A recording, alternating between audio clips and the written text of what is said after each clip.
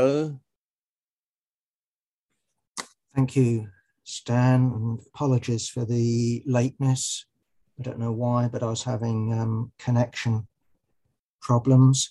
Okay, I'll begin with the Ukraine, not because anything particularly dramatic has happened so far, more because we advertised this week's online Communist Forum with a picture of the British Prime Minister and the Ukrainian President Zelensky and Johnson. And so I feel sort of obliged to begin with that. What I can say is I've been looking at various reports along with satellite imagery, which purport to show, and who am I to argue, that the Russian army is establishing field hospitals. Obviously, that's something you need if you're going to engage in armed action. And also what they've been doing is mobilizing the military police from around Russia. The significance of that, apparently, I'm no military expert, but apparently, at least according to the report I read, isn't to police so much the Russian army itself, although I'm sure they have that particular function. It's more that the military police in the Russian army are trained to deal with the population that's been taken. In other words, the army is advancing, and what its military police are designed for, apparently, is to keep not only the civilian population down, but to deal with guerrilla operations, the left behinds, the either accidentally left behinds or the deliberately left behinds who indulge in sabotage and other such actions. What hasn't happened, which if you're going to invade must happen, and that's the mobilization of the Air Force. You've got to have air superiority. You've got to knock out the Air Force of the other side. And that means first and foremost, fighters and then bombers. So maybe the bombers go first and take out airfields, but one presumes that the Ukrainian side put up fighters to knock down the bombers. Therefore, you need fighters. Anyway, they haven't done that yet. I also read, again, I'm reading Western sources, so I readily acknowledge that they've got a particular agenda and they're being fed this information by the various agencies. Crucially, the US, they've got the satellites. They'll be the ones that are releasing these pictures. It's not the Russians that are releasing satellite pictures of field hospitals and reporting on the movement of the military police. What you've got along with that is a planned military exercise between Russian and Belarusian forces, which are scheduled from the 10th to the 20th of February. And the reason why I bring that up is because, at least according to Western sources, there's a nod and a wink agreement between Xi and Putin not to do anything that will spoil the Beijing Olympics. And note that the Beijing Olympics are due to finish on the 20th. So, it might be that what you do, you have these exercises, and these exercises are in reality preparation, pre-invasion preparations, maybe. From my own angle, again, non-military expert, I don't see any prospect myself of Russia trying to conquer the Ukraine. I don't think, it just doesn't make any sense to me. It's possible, but as we all know, with such campaigns, they can go wrong. And also what we know of such campaigns is that you've got to, impose your occupation.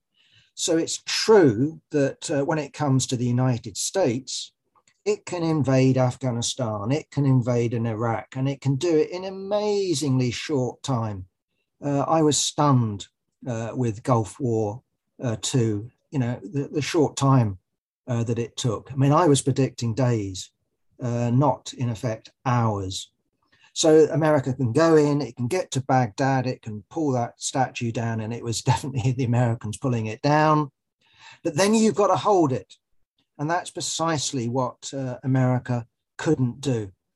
We all remember the British meant to go in with soft hats, and they're so used to colonial operations, they'll do brilliantly, ending up being confined in a fort alongside an airport. And that's all you can hold in effect. The same applied in Afghanistan, that you can hold Kabul, but can you hold the countryside? No, they couldn't. And that would apply in Ukraine, I would have thought many times over. There is clearly in existence, there's clearly a Ukrainian nationalism of a particular fanatical level. Why? Precisely because of the history of Russian imperialism, and I'm talking about Tsarist imperialism. And then the experience, yes, of the early Soviet Union. Lenin didn't really predict that there would be a Ukrainian national question. Reality showed him otherwise, and that's really why the Soviet Union was formed.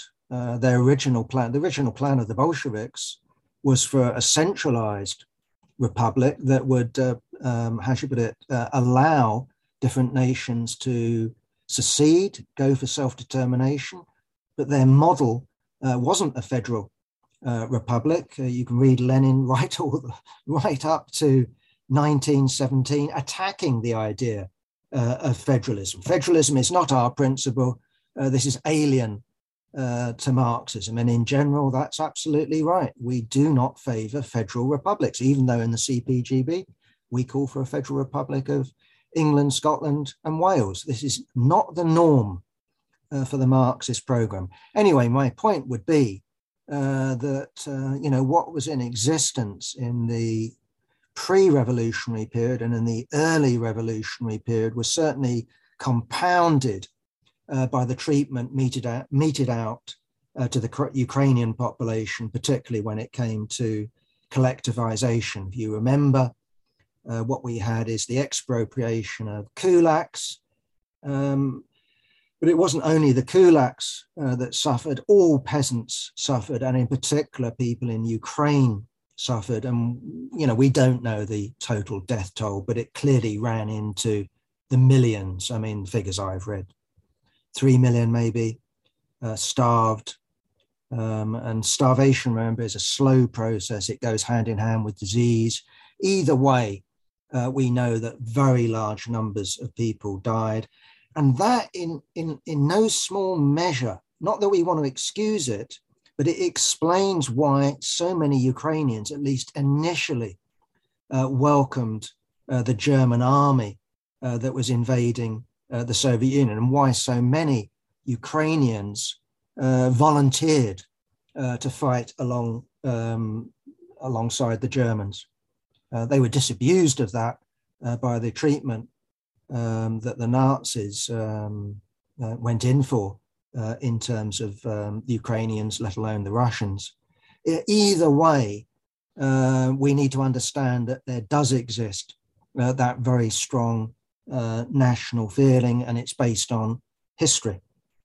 So Ukraine isn't going to be an easy pushover. It's reasonably populated country, so 30 million or thereabouts, as far as I remember. It's true that in the East, there are these so-called people's republics, but we would expect stiff resistance, not only from the Ukrainian army, but also from the population in general. And the Russian high command will know that, Putin will know that, and therefore to amass 100,000 troops, well, you can get to Kiev, you could go into Kiev, but could you hold it? And my argument would be no, 100,000 troops aren't enough. So maybe they'll reinforce it, but that doesn't really strike me of what's at issue. What's at issue, as far as I can read it, is that Russia is basically protesting against any prospect of Ukraine joining NATO. That's not an immediate prospect, but they basically want to rule that out. And there's been various deals that have been negotiated, partially agreed, never implemented, that would, for example, allow Donetsk and Luhansk in the east some degree of autonomy within a united Ukraine. Obviously, for Russia, Crimea is a different question. And it's true that that violates, I think, the UN Charter, that would have been agreed in 44, 45 or thereabouts. Either way, this is about not redrawing and, boundaries and conquering foreign territory after the experience of Europe in particular and the Nazi regime. So where are we at? Well, the problem is that what we've got, I think, is a situation of where anything that happens could be used as a trigger for war. And of course, what we've got on the Ukrainian side is those that don't recognize the rights of these Russian people in particular in the East, or for that matter, Russian people in Ukraine, full stop, let alone the annexation of Crimea, that these people, talk about Russian imperialism and, basically how the Russians are foreigners in Ukraine. And the point about these people is they're not just a point of view. What they are is integral to the armed forces of Ukraine.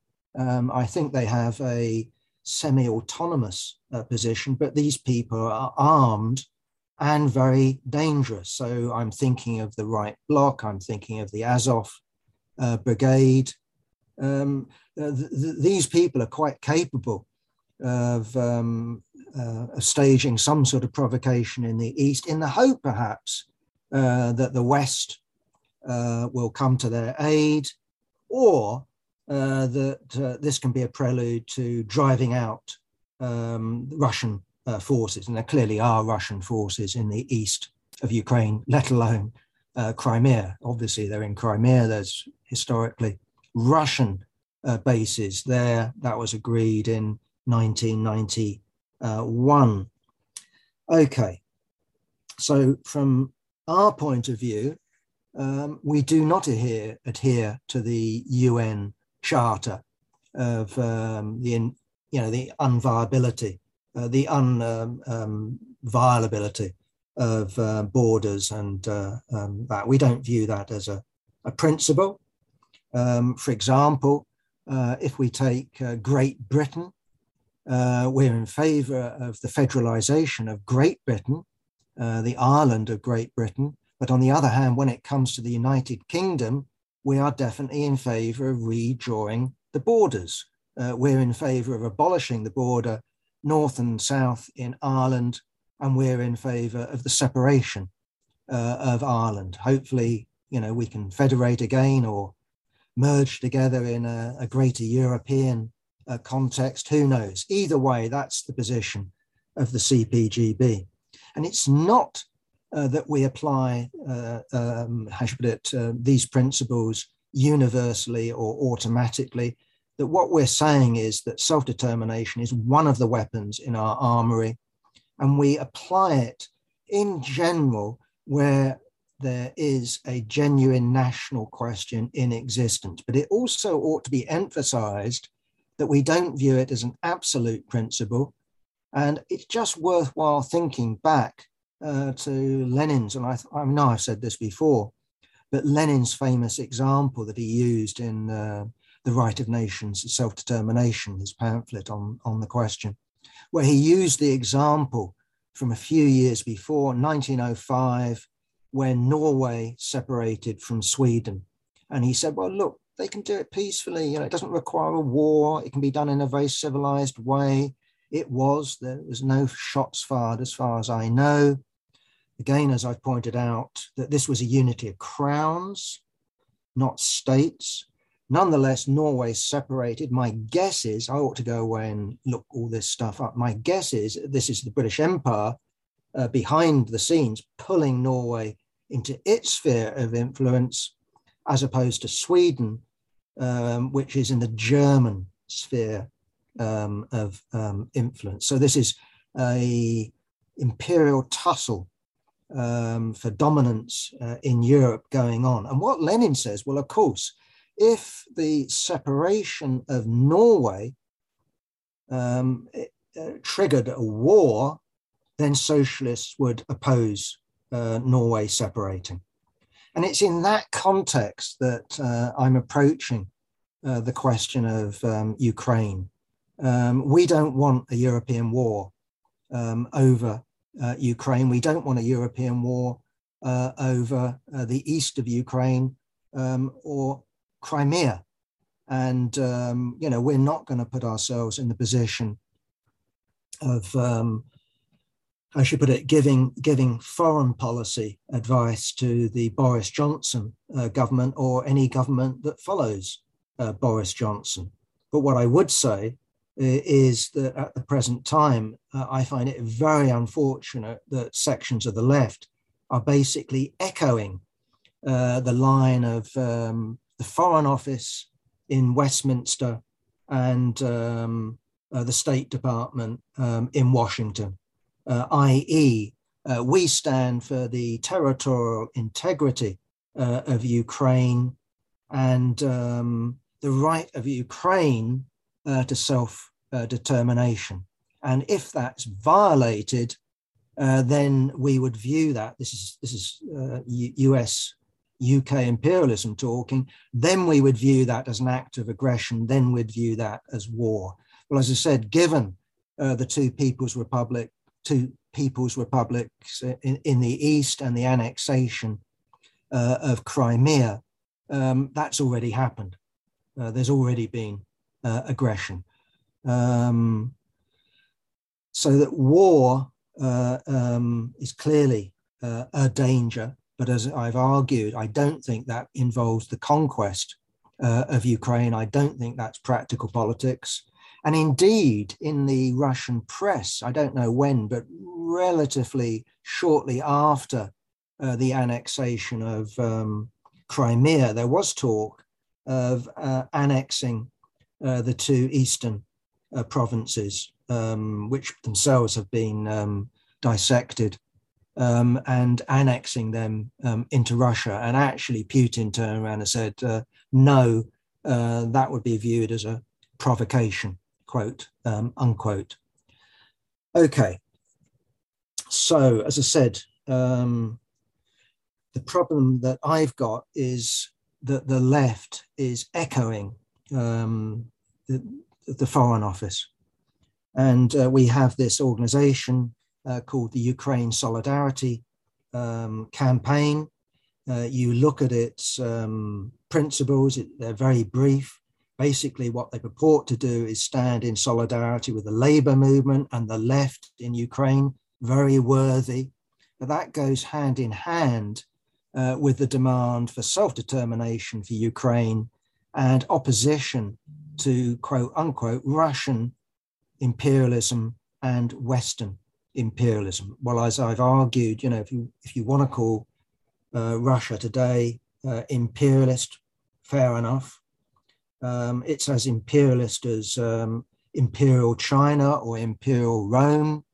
That's true. It's a great power. But what it isn't is an imperialist power of the sort certainly described by Lenin which is about dividing the world, exporting capital, and all the rest of it. There's an article, just as a throwaway, in I think the Sunday Times today, about young Russians buying up big properties in London. And that's where Russian money goes. It's not operating as capital, self-expanding value. This is something that is being invested in lifestyle. And the money is being channeled out of Russia for the children to live a billionaire lifestyle. So, there's a 6 million house owned by the grandson of someone or other. There's a 200 million pound estate in Surrey, along with a big mansion owned by X, Y, and Z, etc., etc., etc. That's the normal pattern with Russian money. And at the moment, at least, that hasn't been clamped down on by the British government. These people still are operating a sort of cosmopolitan life of, there they are in St. Petersburg or Moscow. The next day they're in Paris. The day after they're in London before they fly off to their other home in New York. Okay, so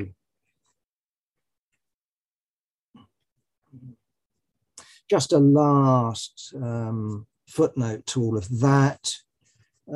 From the point of view of Ukraine and the Ukrainian government, it's certainly true that sometimes they are trying to damp down talk of war.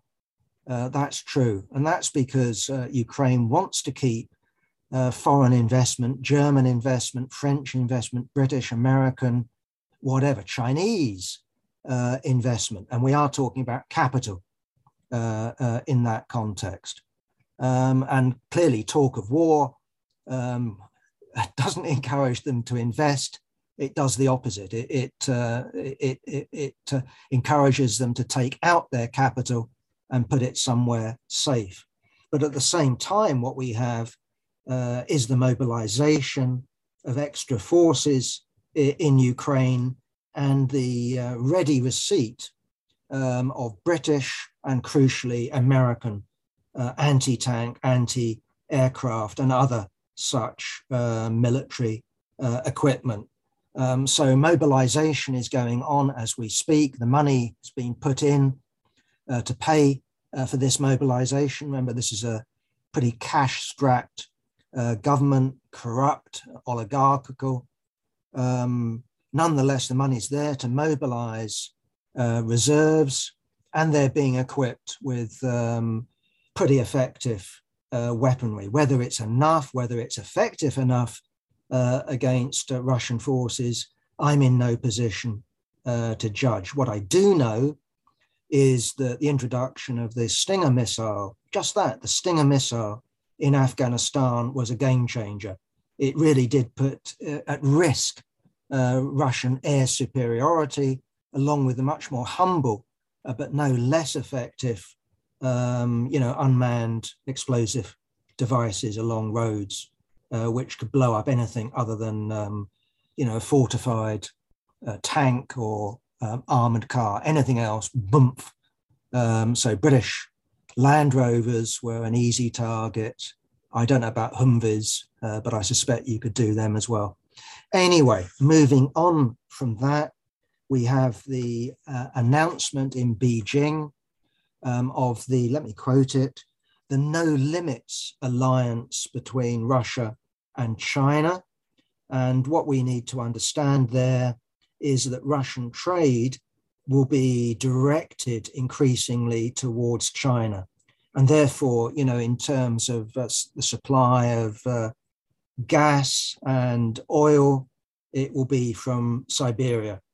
And that's where China will be getting that from, as well as obviously, I don't know to what degree, but to some degree, Iran, but increasingly less the Middle East. So that's going on. And as I understand it, Russian trade with China is now worth something like 146 billion a year.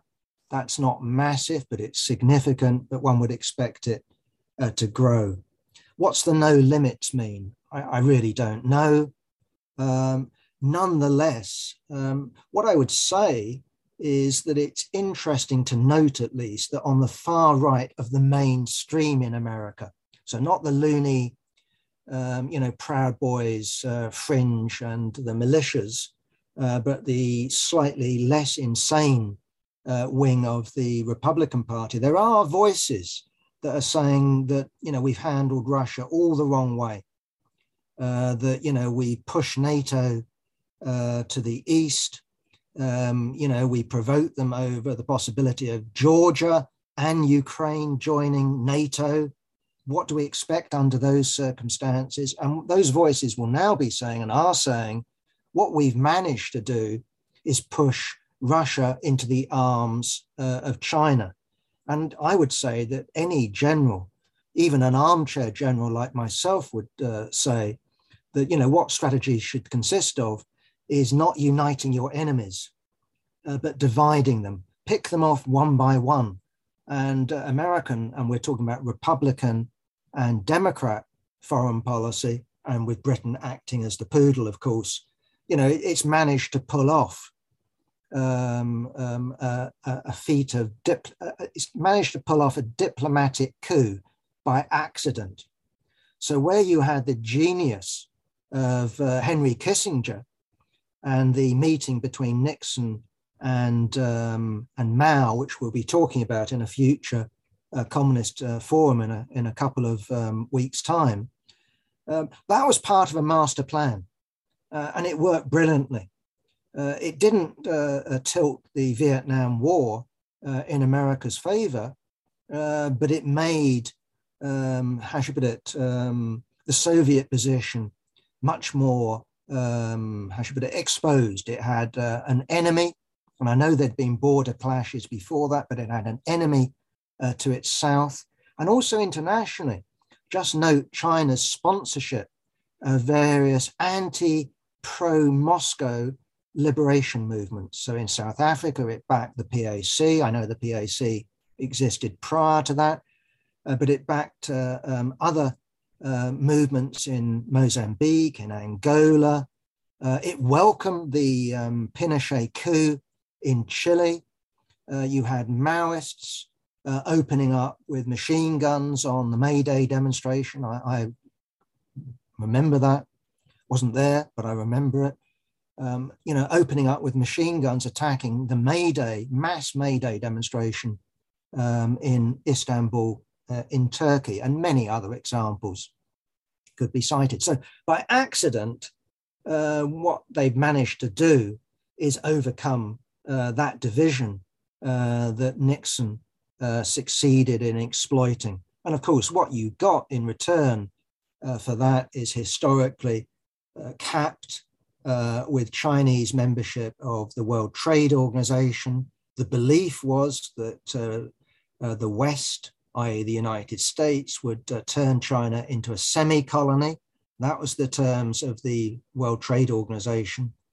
But China cheated and managed to use its integration, which has always denied the Soviet Union, to lift itself economically, in the main, true, with capitalist development, but lift itself out of poverty into medium developed status, at least with the ambition of doing greater things, but also setting it on the course to become an imperialist power in its own right, in a way that Russia isn't today and never was in an imperialist proper sense of the word when the Soviet Union existed. So that was by accident, which is a very stupid thing to do. I mean, imagine trying to take on Russia and China at the same time.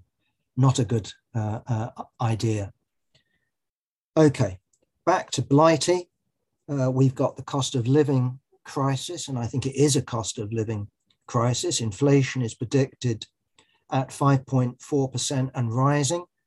In 1 year, 5.4% is a something to most people's income. But of course, if you're on a fixed income and if you're on benefits, that can be actually crippling because all you need is a couple of years of frozen benefits and you are plunged into abject poverty. And already we have people talking about not being able to pay the bills. And this is before, the gas and electricity price hikes have really kicked in. There's been some creep, but most people are on some sort of fixed contract, which comes to an end. So there'll be sharp increases in energy prices. There will also be sharp increases in petrol prices. And we should expect, especially if there's a war over Ukraine, that really to shoot up, because what America is willing to do in terms of its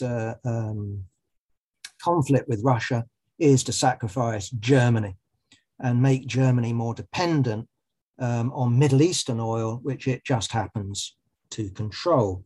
We also have in Britain, in order to pay for social care, we have forthcoming national insurance increases.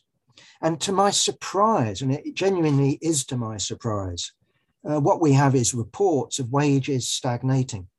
I really did expect, and I still expect, there to be a whole wave of wages struggles in the very near future.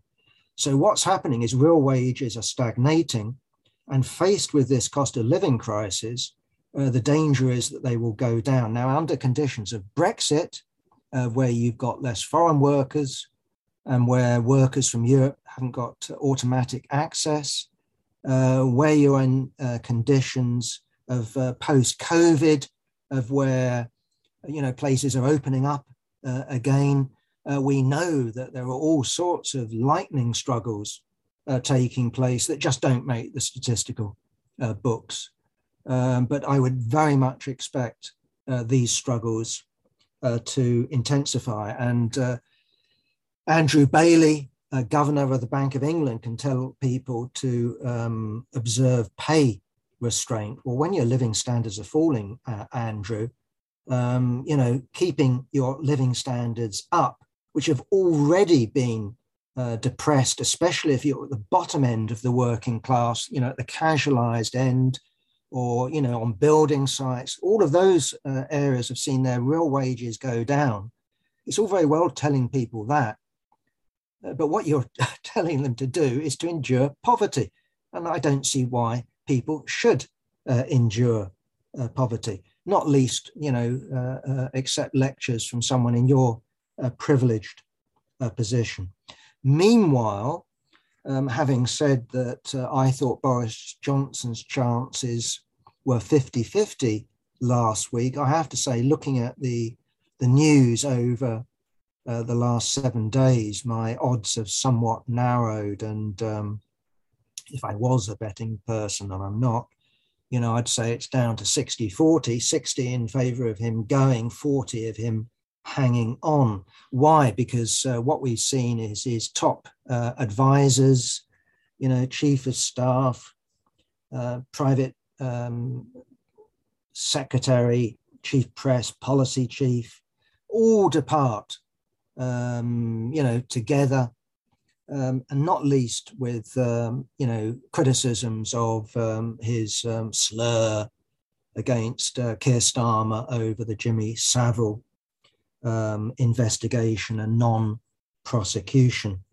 And we're still waiting for the police report, and we're still waiting for the full version of the Sue Gray report.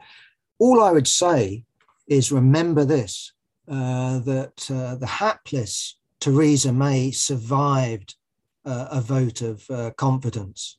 Now, it's true she would have had a bigger proportion of ministers, given the size of the Parliamentary Conservative Party, to rely on.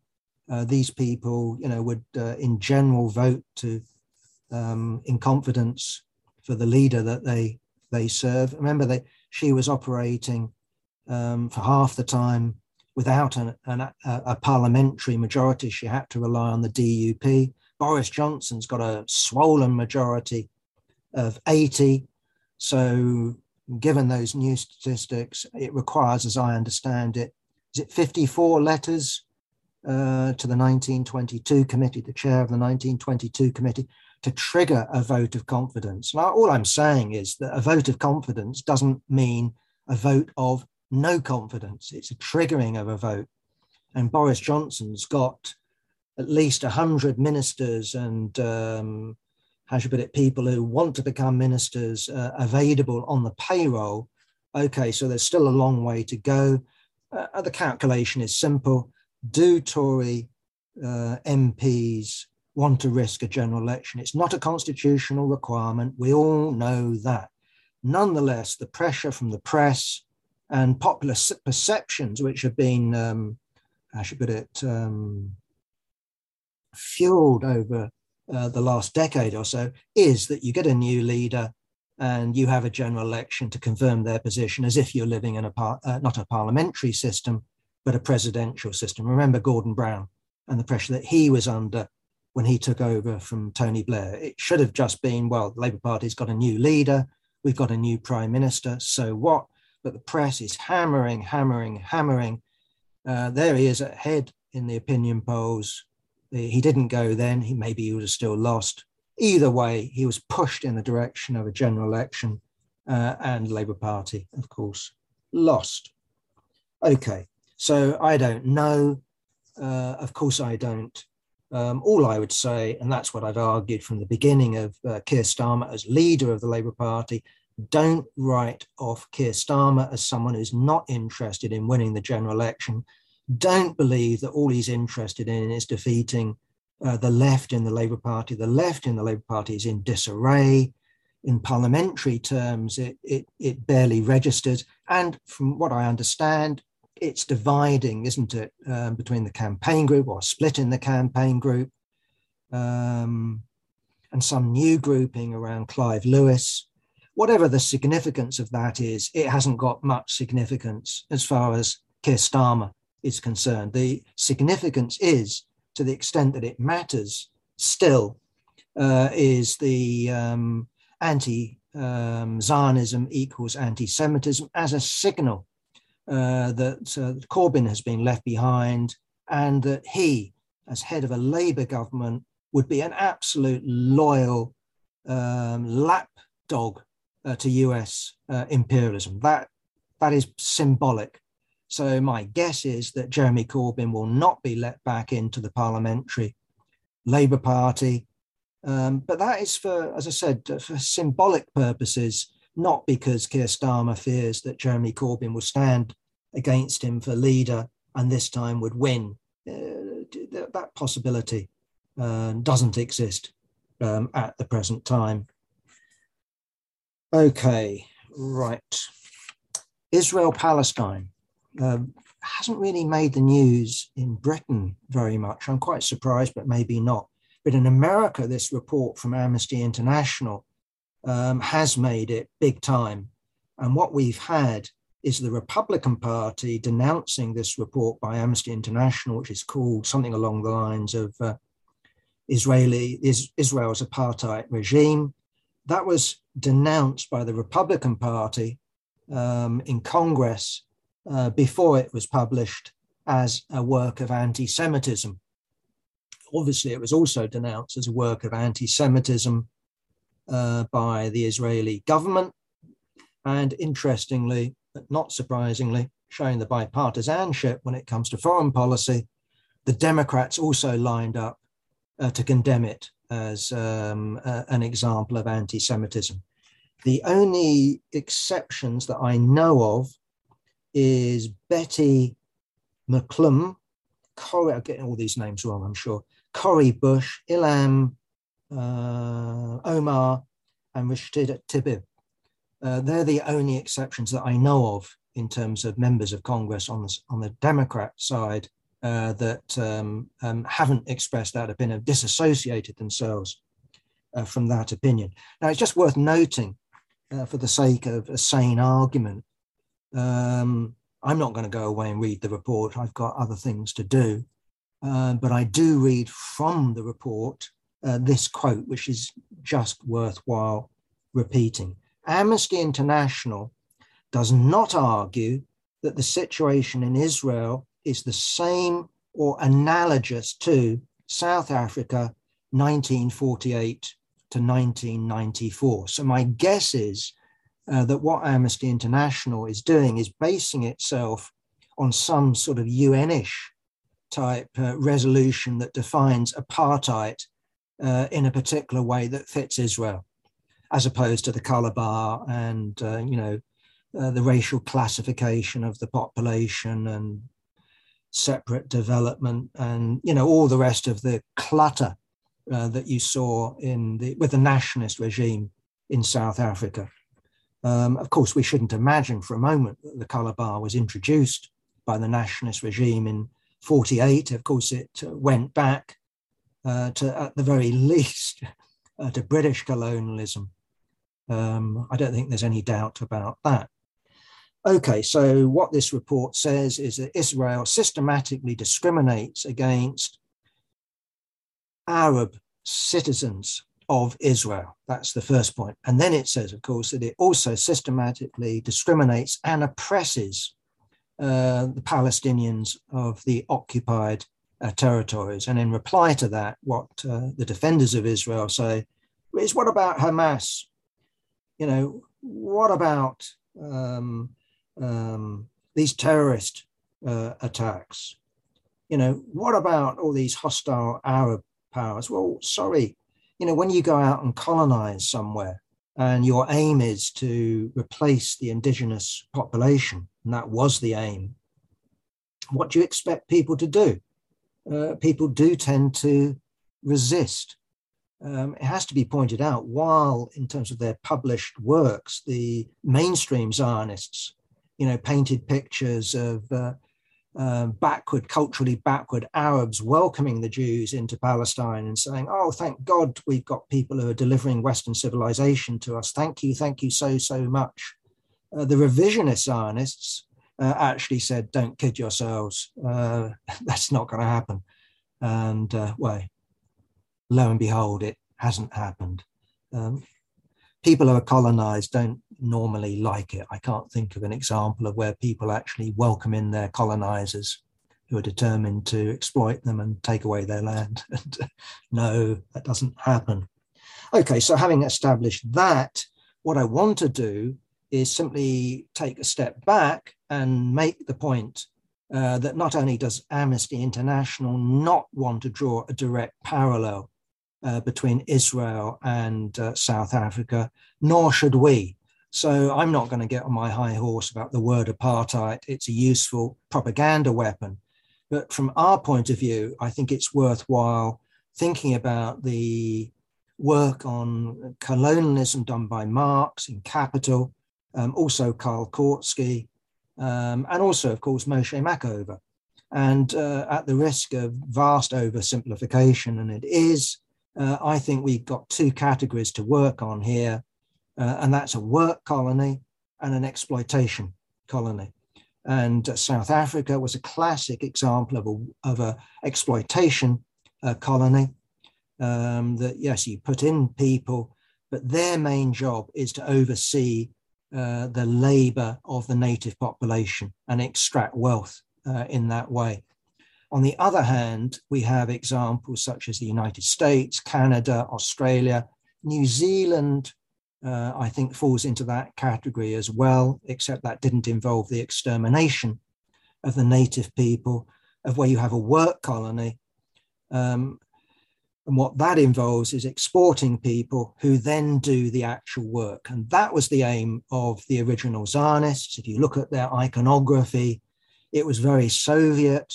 It was very Nazi. The men had big muscles. They wanted to overcome the stereotypical European Jew and instead remold the Jewish population by connecting it with industry and with agriculture. And with that would come muscles, and you'd have a proper nation like the other nations.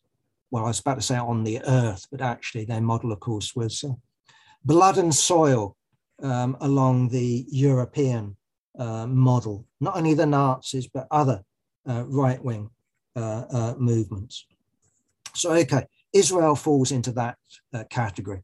And as I've said, that while in New Zealand, you didn't see the extermination of the native population, in large parts of Australia, you most certainly did. The Tasmanians were wiped out. the native population was much reduced, totally marginalized. The best lands were taken away. In general, they weren't put to work. They were not considered fit to work. And the same thing happened in the United States. The same thing happened in Canada, that the native population is confined to reserves. Now, I know in South Africa you had Bantustans, but you also had barracks where the workers were housed. So they might have been kicked back to the Bantustans. That's where their families might have been. But you had barracks for the male employees in the mines. And down at the bottom of every, I was about to say middle class garden, but it went into the working class. You'd have a shed of some sort where your servant lived. And the precise point is, in terms of where I want to get to, is to discuss this question, which we touched upon last week, is the population of a work colony winnable to the cause of socialism? Is it winnable to identify with the native population? It's hard. And the example I want to use to begin with is South Africa. And the example I'll give, I haven't got much time, is the Rand Rebellion. This was the rebellion by white workers, crucially in the mines of South Africa. So that's gold and coal and diamonds, stuff like that. And what you had is the bosses, in the midst of a slump in the price of gold, wanting to employ black labor, not least at a supervisory level. And white workers went on strike against that. And their strike basically took an insurrectionary form. So they took over 2 towns entirely. I can give you their names if I can. Oh, there you are. Benoni, I don't know where exactly that is. I would guess somewhere in the central belt. And also a place called Brakpan. But also in the suburbs of Johannesburg, you had these insurrectionary workers taking over, and the South African Prime Minister Smuts sent in 20,000 troops, and also sent in the Air Force to bomb them. It has to be said that the bombing wasn't particularly successful. I think they managed to bomb a church that was full at the time. Either way, 200 people died. This movement was forcibly suppressed. It was supported by the South African Labour Party, and it was also critically supported by the Communist Party of South Africa. Communist Party of South Africa, its criticism was precisely the racism. It said that there should be workers' unity. Nevertheless, it supported that uprising. I've also just read, just looking up this stuff, a telegram, a secret telegram sent by Lenin to Grigory Zinoviev, the head of the Communist International. He says, Grigory, send out agents to South Africa as quickly as possible to find out what's going on here. We need information, and we need our comrades to make links with what's going on in South Africa. So they thought this was very interesting. And, you know, you've got to make this very, very secret. Don't even reproduce this note that I've sent you. Don't get it retyped because we don't want to let the British in on what we're doing. Also should be pointed out that a little while, but, you know, in terms of events, historically different times, Comintern definitively came out with a nativist position. That was at the 6th Congress of Comintern. That was under the leadership of Bukharin and Stalin. And they came out and said, you've got to base the party on the black population. That's the only way forward. Now, I just wanted to finish with this by saying that the problem that you've got in terms of strategy is if you simply follow a nativist policy in terms of some sort of schema of the bourgeois revolution, and I'm thinking more in terms of, you know, classic Menshevism and classic Stalinism, for that matter, when I'm using that term, not Lenin and uninterrupted revolution. The problem is precisely that if you simply just demand equal rights, these workers are going to turn around and say, well, thank you very much for nothing, but no thanks. Just as an anecdote, I can remember I had not a friend, but I knew someone at my secondary school whose parents took them off to South Africa for a new and wonderful life. And they had a wonderful new life. They there had the swimming pool. They were working class people, had the swimming pool, but they were shocked, and she was shocked when they came back. And they came back to, do you know there's rampant racism in South Africa? And I think I was a young communist by then. I sort of would go, yeah, sort of like, tell me something I don't. But this was a shock to her and her family. They came back. But most of them don't come back. Most of them get used to the swimming pool and the servant and the privileged lifestyle. And if you tell them you can live like the blacks in terms of equality, these people would turn around to you and say no. And that's the situation in Israel, that's simply raising the question of equality. We should have equal voting rights, equal citizenship rights, equal trade union rights within the confines of a single bourgeois capitalist Palestine that is not a seller. Hence Moshe, I think the significance of his writing, saying you've got to raise the question of socialism, and you've got to raise the wider picture of the Arab nation and the project of the working class leading the project of Arab unification, as the working class was aiming to lead the project of German unification under Marx and Engels. That's our perspective. And we've got to have a perspective of the working class coming to power if we're going to have a hope of either neutralizing this section of the population or splitting it or winning sections over to our side. And the precise problem is if you don't win them over to your side, you've got the problem of a nuclear armed Israel that might well fight to the last man. And that's the danger. That's why you need a strategy. At least you should be fighting for a strategy that divides this population, that seeks to win over this population. Right, last point, and this is 54, so I try to not speak more than an hour. I just wanted to mention this organization called Aduk,